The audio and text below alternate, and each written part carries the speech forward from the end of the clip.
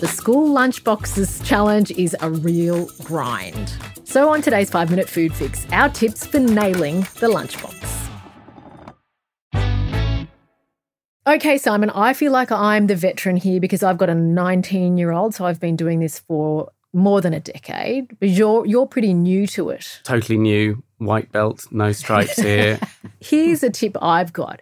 It's okay to say to your kid, hey, will you eat crackers and cheese today for lunch? Like, ask them if what you're supplying fits in their mood. Oh, that's good. Yeah, no, that's really good. We've not been doing that yet, but we have been asking at the end of the day, because when she comes home, we open up the lunchbox and sort of ask her whether she enjoyed eating any of the things, or whether there was anything that she'd like to have differently. Oh, yeah, so you look at it and go, why didn't you eat your French beans? Do you know how much they are?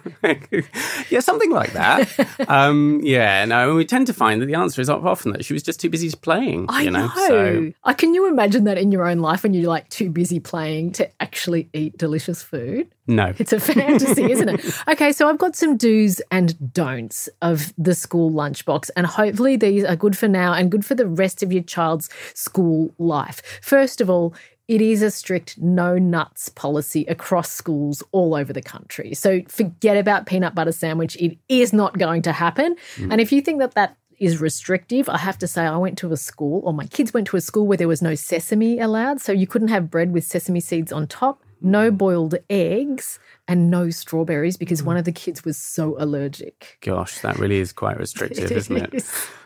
What are some of your tips so far?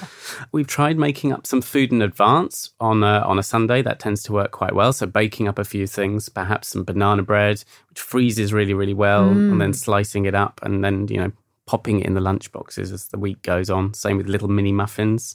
They go in quite nicely. That's so beautiful. So you stick them in the freezer on Sunday and then just dole them out one at a time. Yeah, look, we're still right at the beginning of this lunchbox game. So I'm sure as, time constraints become more of an issue, this won't be happening. But right now, it feels like it's a nice, easy win. Okay, so one of my big tips, besides yours, which is use the freezer, and I support that wholeheartedly, is to use foods, pack in fruit and veg that can be reused the following day if it comes back.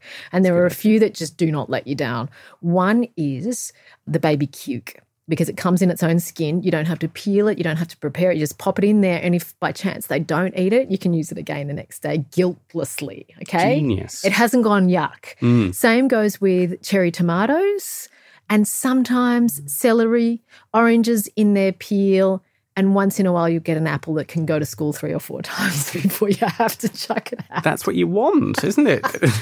Items that can be reused, repackaged for the next day. That is no bad thing. No, obviously you need to check. Do you just not like apples and then you can stop sending them along? But once in a while, you do hit the jackpot with something like that.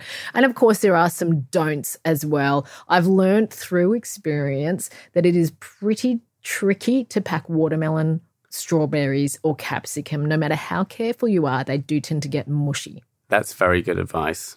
We've been using one of these little fancy lunch boxes with lots of different compartments in it, which looks great. It's a bit of a nightmare to fill in the morning, but it looks great. The only slight problem I feel like we have with it is that the kids just cherry pick all the things that they really love. Like the junk food. Well, yeah, like the crisps and chips and all the rest of it. So maybe simpler is better. I like it. I like it a lot. The bento box, that's what you're describing with all the compartments. Exactly. And as the parent, you feel obliged to fill each one, even if it's more food than they actually need. And obliged to fill them all with different things when I could just be putting sandwiches through the lot.